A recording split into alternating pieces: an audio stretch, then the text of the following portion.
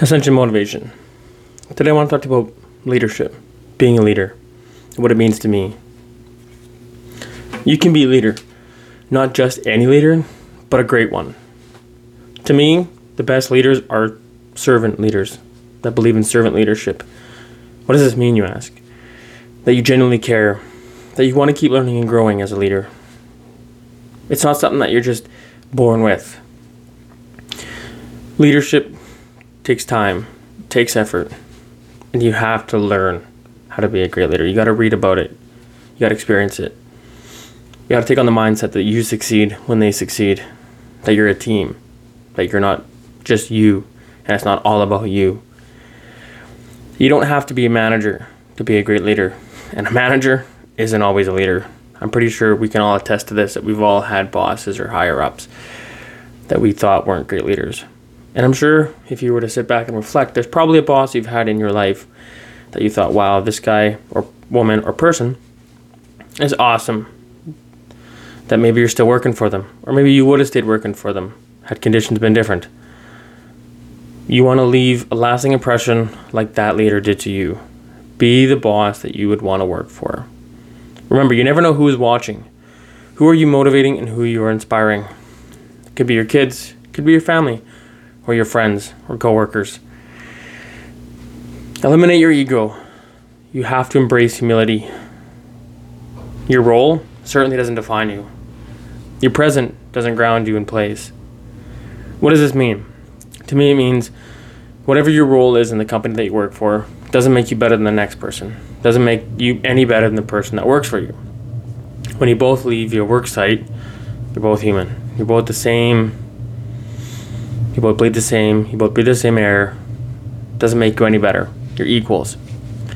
Your present doesn't ground you. That just simply means, like in my earlier episodes and podcasts, wherever you are in life right now, it doesn't define where you're going to end up. And don't take on the mindset that it does. You need to have an open mindset, a growth mindset, and understand that you can become whoever you want to become if you're willing to grow and put discipline in. To be a great leader to me, you need to welcome challenges, embrace fear and failures as they shape you as a leader. Failures are going to happen. Fears is just not knowing what comes on the other side of a challenge. Remember, you got to view challenges as like an opportunity to grow. There's always something to learn from any challenge. You just have to look at it without cynicism and without pessimistic viewpoints. Don't put limitations on your self-worth based on where you are in life. Like I talked about, don't ground yourself. Don't leave yourself stuck in one spot. Don't cement your feet in place where you are in your life. You can change, you can grow, and you can become a great leader. You just have to be willing to take that first step. Remember, you have control in your life on your actions and your reactions. You may not be able to control other people, but you can certainly control yourself. Take responsibility of all your actions. Take responsibilities of the decisions you made, good or bad, and take ownership of those around you in the sense that you're looking out for them. You want them to grow. You want to help them. Your goal is to help lift others up, and in turn, it will lift you up. Leadership to me is being at the front of the group. You're the spearhead. You face the challenges first. You act as the umbrella and the shield to those under you. You deflect everything. You deflect as much as you can and protect them from harm. To me, leadership is you work for them, not the other way around. I've talked about this in my current role, that the stereotypical hierarchy of power, the CEO, the owner, is at the tip of the pyramid. To me, that pyramid's upside down.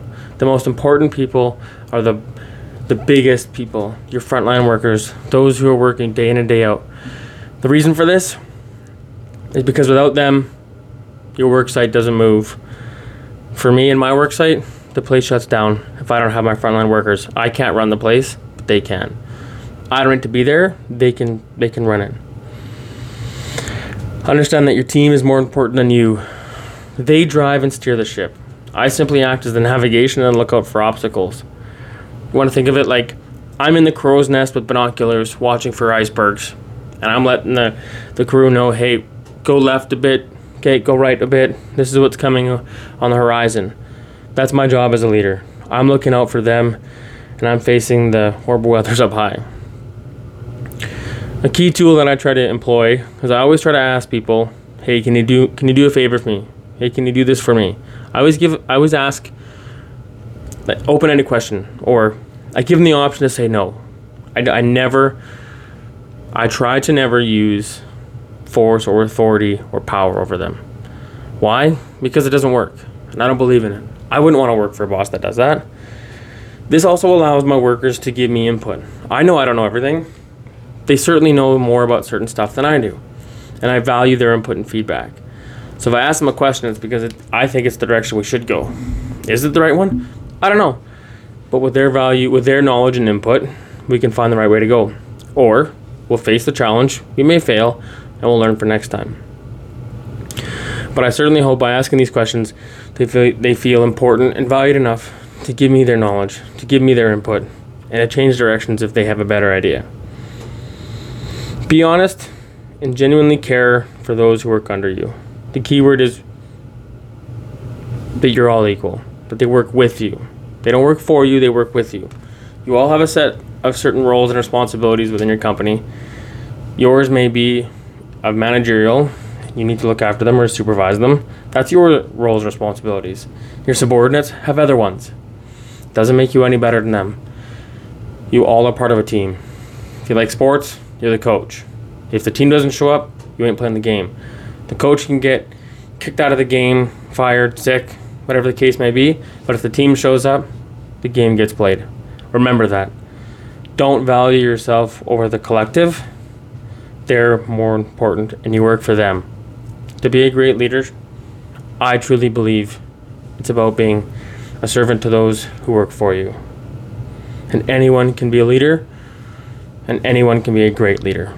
You just have to be willing to learn and grow and take on these skills.